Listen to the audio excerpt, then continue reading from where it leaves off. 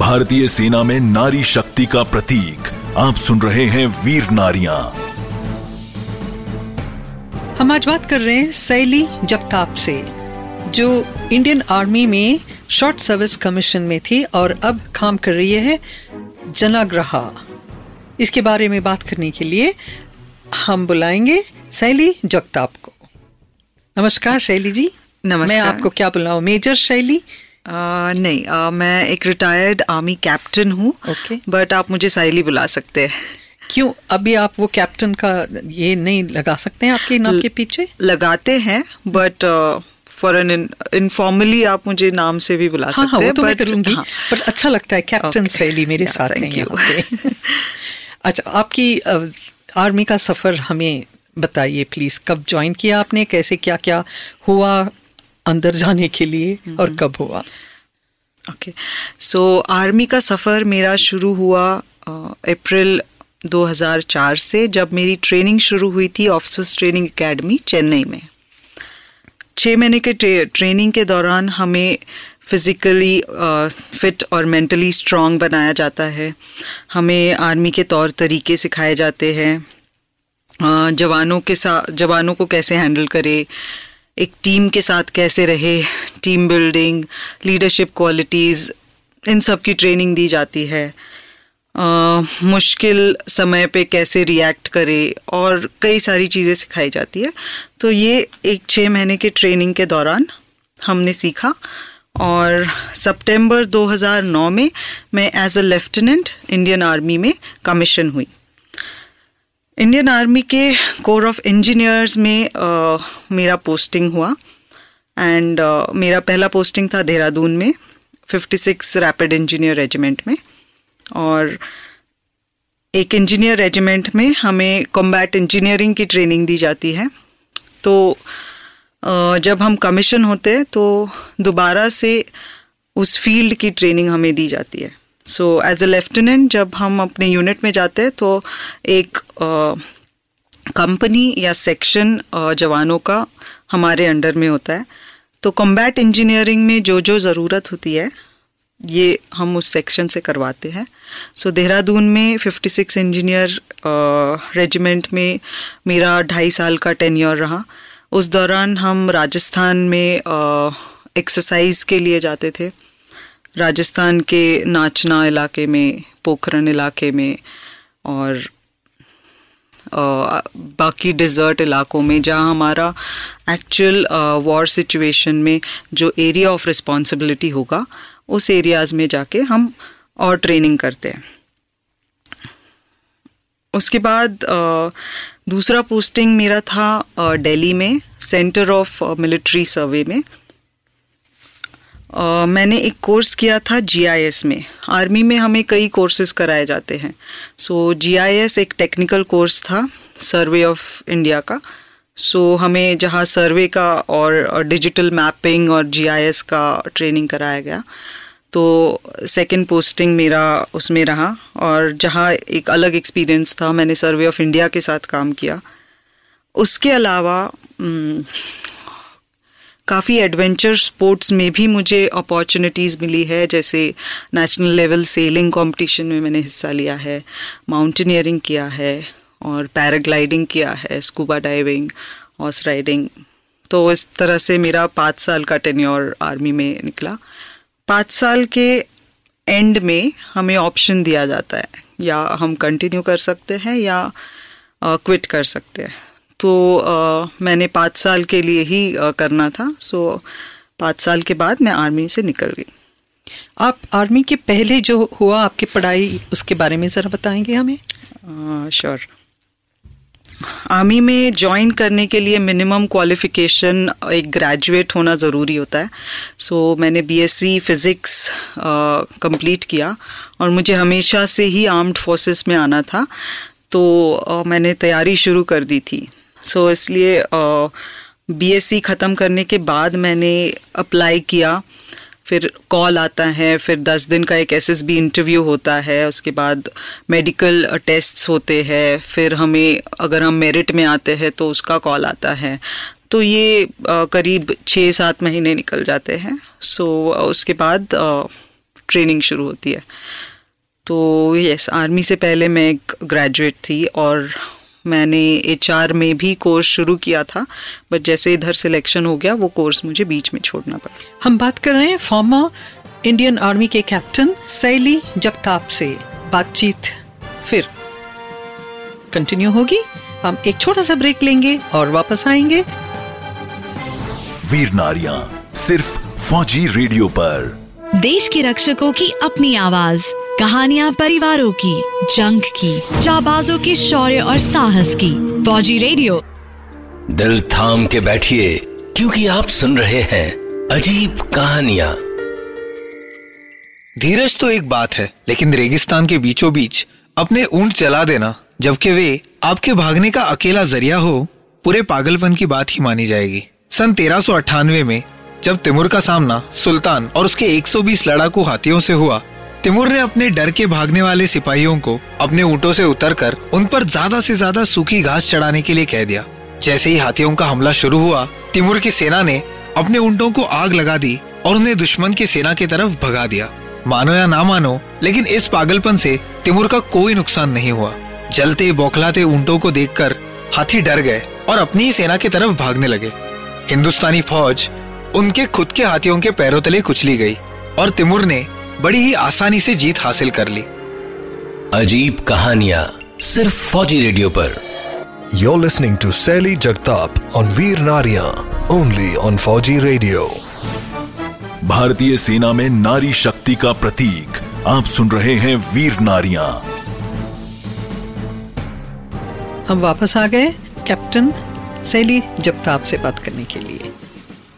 सैली पहले आर्मी में थे, शॉर्ट सर्विस कमीशन, और अब जनाग्रहा में काम कर रही है। अभी हम सैली से पूछेंगे कि आर्मी में उसका जो सफ़र था उसमें क्या क्या खूबी थी। आर्मी के सफ़र के खूबियों के बारे में अगर बात करूँ तो एक दिन भी कम पड़ जाए, बट खैर मैं ब्रीफ में बात करूँगी। सबसे पहले एक क्वालिटी ऑफ लाइफ जो होती है,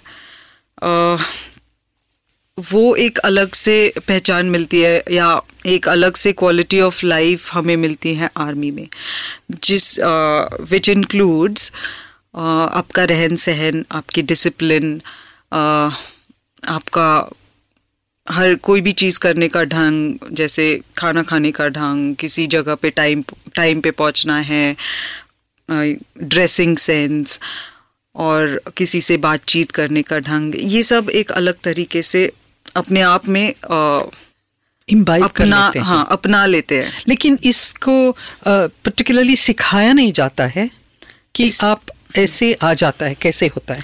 या ट्रेनिंग में ये इस तरह से सिखाया जाता है कि अपनी बाकी ज़िंदगी में ये अपने आप में आ जाता है, ये अपनी लाइफ बन जाती है। सो वो हमें मिलता है। सेकेंडली, जैसे कोई सिचुएशन हो, चाहे कोई भी प्रॉब्लम आ जाए ज़िंदगी में, कहीं भी किसी भी प्रॉब्लम में फंस जाए, तो पैनिक नहीं होता। जो पहली चीज़ हम सोचते हैं कि इस प्रॉब्लम को सॉल्व कैसे करें, ना कि हम यहाँ फंस कैसे गए, अब मुझे क्या होगा, अब मुझे कैसे होगा, नहीं, इसमें से निकले कैसे, ये सबसे पहले दिमाग में आता है। तो ये जो सिखलाई है वो ना कि सिर्फ आर्मी में काम आती है, बट ये पूरे लाइफ की सिखलाई बन जाती है। सो लाइफ एक टर्न लेता है और हर छोटी छोटी चीज़ के पीछे जो सिखलाई होती है उसका एक रीज़न है आर्मी में, और जो ना कि सिर्फ प्रोफेशनली बट पर्सनली भी काम आता है। सो भाई एक मतलब लाइफ अलग से बन जाती है, अपना लाइफ का जीने का तरीका चेंज हो जाता है। ये आर्मी में काफ़ी मर्द की ही मेजॉरिटी होती है, और आप लेडी ऑफिसर्स कितने थे आपके ज़माने में, उस ज़माने में? सो लेडी ऑफिसर्स आर्मी में कमीशन हुई 1992 से, और अब तक मैं कहूँगी करीब 1500 लेडी ऑफिसर्स कमीशन हो चुकी है और अभी भी सर्विंग है। सो मेरे दौरान जैसे ट्रेनिंग के दौरान हर साल करीब 80 लेडी ऑफिसर्स कमीशन होती है और अपने अपने अलग अलग रेजिमेंट्स में, यूनिट्स में जाते हैं और पोस्टिंग होते हैं। सो मैं एक अकेली लेडी ऑफिसर थी 500 जेंटलमैन ऑफिसर्स के बीच में, ऑफिसर्स और जवान्स के बीच में, बट मुझे ऐसे कभी महसूस नहीं हुआ कि मैं अकेली हूँ। और ये दोनों तरफ से होना चाहिए, मैं कहूँगी, ना सिर्फ जेंटलमैन ऑफिसर्स और जवानों की तरफ से, बट मेरी तरफ से भी। सो दोनों को 2 कदम आगे आके ये सिचुएशन हैंडल करना चाहिए। सो ये मैं ज़रूर कहूँगी कि हमें एक्स्ट्रा एफर्ट्स डालने पड़ते हैं अपने आप को साबित करने के लिए और वो रिस्पेक्ट गेन करने के लिए। किस तरह की करना पड़ता है आपको? काम तो एक ही होती है ना, तो उसमें आप कैसे अपने को प्रूव करने के लिए और क्या क्या करना पड़ता है आपको? काम एक ही होता है, बट वो एक रैपो बनाने के लिए जवानों के साथ, स्पेशली ऑफिसर्स को फिर भी आदत होती है लेडी ऑफिसर्स के साथ बात करने की या रहने की, बट जवानों के लिए वो एक नई चीज हो जाती है कि हमें कमांड करने के लिए एक वुमेन ऑफिसर आई है। सो उनको प्रूव करना ज्यादा जरूरी होता है। उनके साथ कैसे बिहेव करना चाहिए, ज्यादा सख्ती भी नहीं कर सकते, but at the same time सख्त होना भी चाहिए। तो वो एक लाइन ड्रॉ करनी पड़ती है कि कहाँ सख्ती मेंटेन करनी है, हाँ, और कहाँ उनके साथ थोड़ा फ्रेंडली भी होना है। सो वो कॉन्फिडेंस और उनको कमांड करने की क्षमता होना बहुत ज़रूरी है। और जैसे एक कंपनी है, उसमें 200 जवान हैं, तो उनको ठीक से हैंडल करना, उनका वेलफेयर देखना, उनका काम देखना, उनको जो काम है ठीक तरह से बांटना, उनका सब कुछ टाइम टू टाइम देखना ज़रूरी है। और उनसे बातचीत करते रहना, उनके फैमिली के बारे में पूछना, ये सब करना ज़रूरी है। ये आप बोल रहे थे कि उनके फैमिली के बारे में पूछना है करके, तो लगता है कि फौज में फैमिली के ऊपर ज़्यादा ये देते हैं ना, कदर करते हैं फैमिली का। ज़रूर, क्योंकि जवान जो है या ऑफिसर्स भी जो है वो फैमिली से दूर रहते हैं, तो फैमिली की ज़रूरतें पूरी करना उनके लिए प्रायोरिटी होता ही है। तो जितना हम कर सकते हैं उतना हम करते हैं। वो एक मोटिवेशन होता है उनके लिए फौज में रहने के लिए। सो अगर हम उनकी फैमिली की कदर नहीं करेंगे तो हम उनसे काम भी ज़्यादा एक्सपेक्ट नहीं कर सकते। फिजिकली वो कर भी ले तो मेंटली वो उधर नहीं रहेंगे। सो वो एक इमोशनल फैक्टर है जो बहुत ही इम्पोर्टेंट है। आपने कहा अभी इमोशनल फैक्टर, ये लेडी ऑफिसर्स को इजीली आती है जेंटलमैन ऑफिसर से ज़्यादा, क्योंकि बोलते हैं कि विमेन आर मोर इमोशनल। तो is this a plus point for a lady officer? It depends on the attitude of the lady officer, how she uses this emotional factor as a plus point. Emotion can be used as a plus point to sympathize or empathize with your jawans, with your colleagues, but it should not be used as a tool to gain sympathy. So that's how I can say we can use it as a positive point. उसका गलत फायदा तो नहीं उठाते हैं? नहीं, मुझे नहीं लगता। गलत फायदा सिर्फ जेंडर कोई भी उठा सकता है। हाँ, वही तो, वेदर इट्स लेडी और इट्स अ मैन। सो वो एक कमांडिंग ऑफिसर पे डिपेंड करता है कि वो फायदा उठाने दे रहे हैं या नहीं। सो वो उससे लेडी का कोई रिलेशन नहीं है। और ये सब बहुत करीब से ये क्या कर बोलते हैं उसको, देखना पड़ता है सबको, जैसे कमांडिंग ऑफिसर को ये सब क्या हो रहा है सब पे निगाह रखना है, ऐसा होता है क्या? बुरी तरह से नहीं, बट आसपास में क्या हो रहा है, अगल बगल में क्या हो रहा है, उसके ऊपर निगाह रखना पड़ता है। निगाह रखने की ज़रूरत ही नहीं पड़ती, क्योंकि वहाँ सब एक क्लोज फैमिली की तरह रहते हैं। हाँ। वैसे ही फैमिली से दूर रहते हैं। सो वो सब एक, मतलब हम सब एक फैमिली की तरह रहते हैं। सो सब अपनी प्रॉब्लम शेयर करते हैं और काम शेयर करते हैं, ड्यूटी सब एक जैसी होती है। सो ऐसे नहीं होता कि कोई किसी के ऊपर नज़र रखे हुए है या थ्रेटन कर रहा है, नहीं, ऐसे कुछ नहीं। सब ऑटोमेटिकली हो जाता है। हाँ जी। जब फैमिलीज दूर रहते हैं, जैसे आपके भी फैमिली दूर रहते हैं, तो आपको कैसा लगता है? होम सिक होता है कि अगर होता है तो उसको कैसे आप हैंडल करते हैं? मैं जब फौज में थी तो हाँ, मेरे पेरेंट्स पुणे में थे और मैं आर्मी में थी, बट मुझे होम से कैसे कभी लगा नहीं। मिस ज़रूर किया मैंने उनको, बट ऐसे नहीं लगा कि क्यों मैं घर से दूर हूँ और ये क्या हो रहा है मेरे साथ, ऐसे कुछ नहीं लगा। क्योंकि जैसे मैंने बोला, वो भी एक सेकंड होम की तरह है, सेकंड फैमिली की तरह है। वो अपने एटीट्यूड के ऊपर डिपेंड करता है, क्योंकि आर्मी में आने से पहले हमें कंडीशंस के बारे में पता होता है, तो वो एक्सेप्ट करते हुए ही हम आर्मी में आए हैं। किसी ने ज़बरदस्ती नहीं किया हुआ। वो एक्सेप्टेंस के साथ और माइंड की तैयारी के साथ ही मैं इसमें आई थी। मुझे कभी बुरा नहीं लगा कि किसी भी पॉइंट पे कभी नहीं लगा।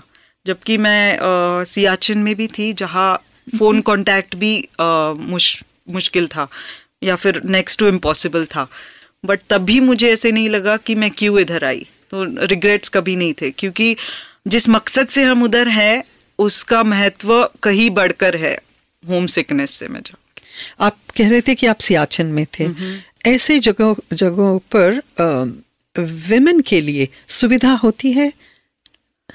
बेसिक सुविधाएं होती है। हाँ।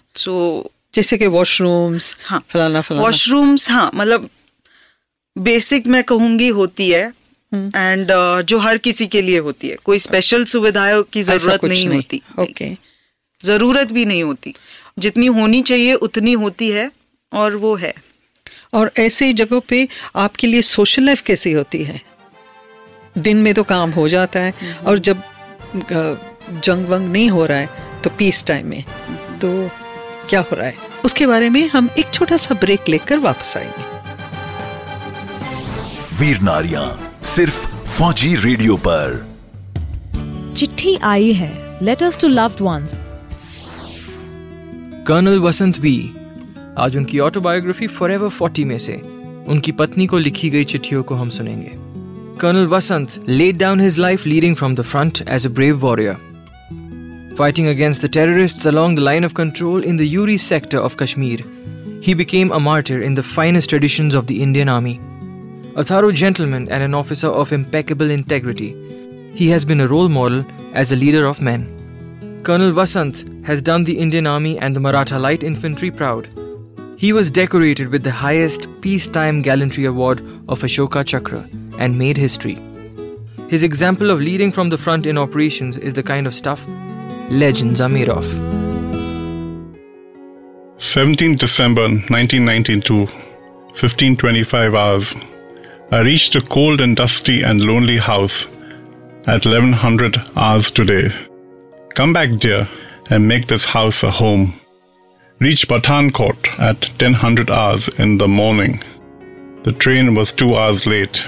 I reached the mess and wolfed down a 4-egg omelette. I went home thereafter and freshened up.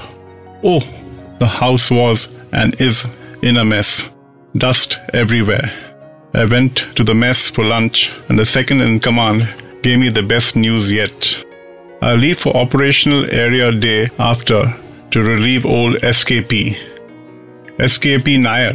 Actually, I don't mind, since I'll give him an opportunity to be with his wife, and I'm going to be alone anywhere. 25th December 1992, 11:30 hours.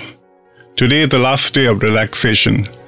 In the next few days, tomorrow my old man and his boss will be landing up, and on the 28th his boss.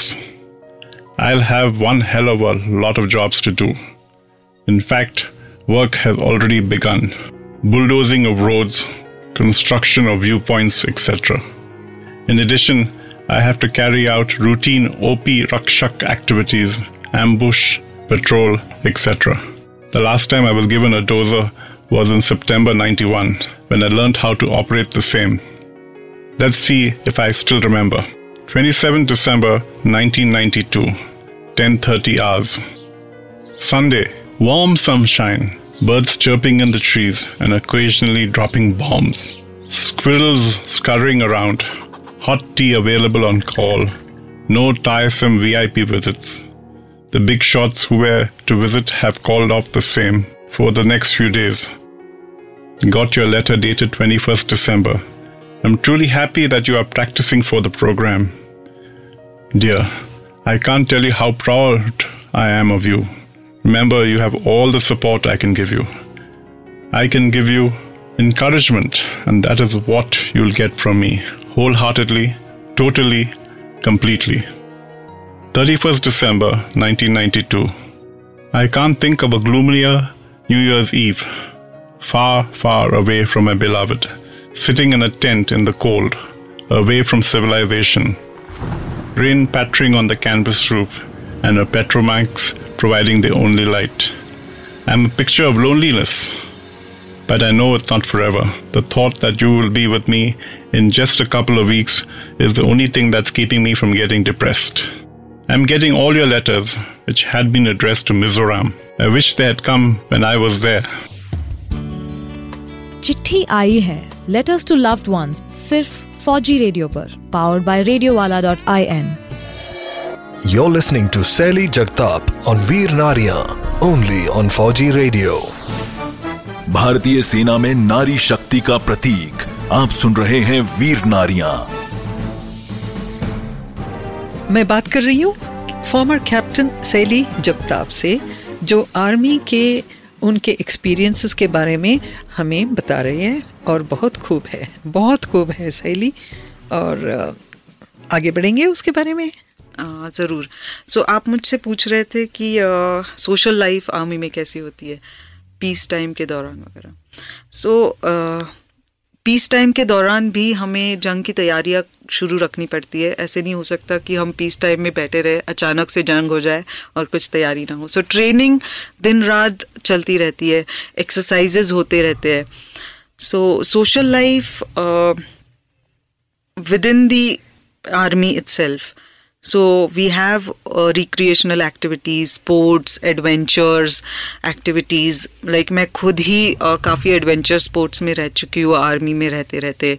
फिर काफ़ी regimental days celebrate किए जाते हैं, होली, दिवाली, सब हर किस्म के festival.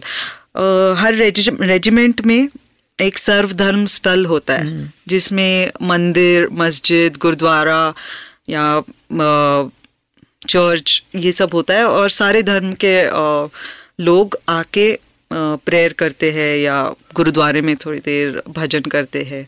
तो ये सब भी होता रहता है। सोशल लाइफ भी काफ़ी अच्छी होती है आर्मी में। ऐसा नहीं है कि सिर्फ ट्रेनिंग ही होती है क्योंकि आप अकेली औरत थी और बाकी सब जेंटलमैन ऑफिसर्स और मेन होते थे ना। तो आपको कभी मिस नहीं किया आपने फीमेल कंपनी को? कभी कभार हाँ ज़रूर किया है, बट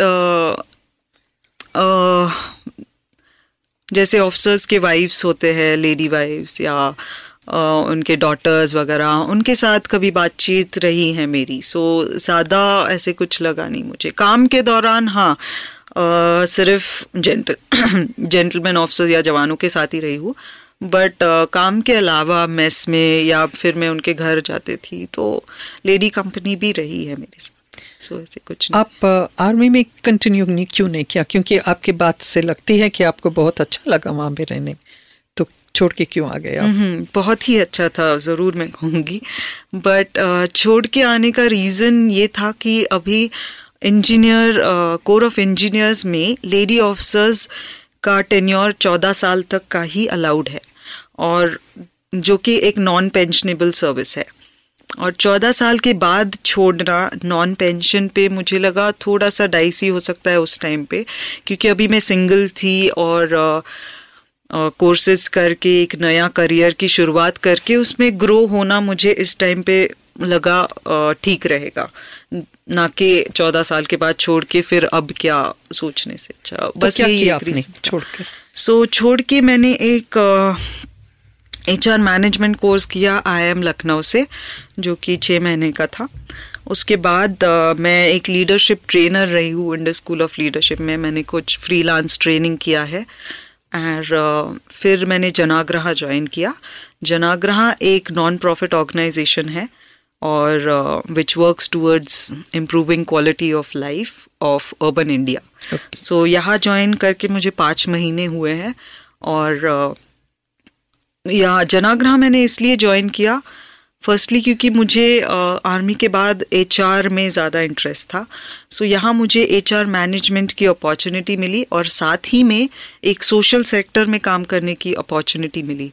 सो सोसाइटी के लिए कुछ अच्छा करने का मौका कंटिन्यू, जैसे आर्मी में तो किया ही है, बट साथ ही में जनाग्रह में मुझे वो कंटिन्यू करने का मौका मिला। सो मैंने जनाग्रह ज्वाइन किया और यहाँ बहुत अच्छे अच्छे प्रोजेक्ट्स हैं जिनमें मैं इन्वॉल्व हो रही हूँ। सो उसके बारे में और थोड़ा बता सकते हैं, जनाग्रह के बारे में? जी ज़रूर।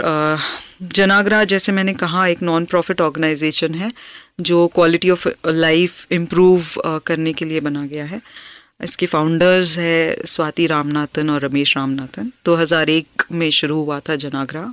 अभी करीब 10 प्रोजेक्ट्स जनाग्रह चला रहे हैं और एक सिटी सिस्टम्स फ्रेमवर्क बनाया हुआ है हमने, जो which we believe can improve the quality of life, and the 4 aspects or the 4 wings of the city systems framework are, one is urban planning and design। मतलब जब तक सिटी का planning और डिज़ाइन प्रॉपर ना हो तो एक city का इंफ्रास्ट्रक्चर ठीक नहीं हो सकता। सो इसके लिए हमारे 2 प्रोग्राम्स हैं, मास्टर प्लान्स और टेंडर श्योर।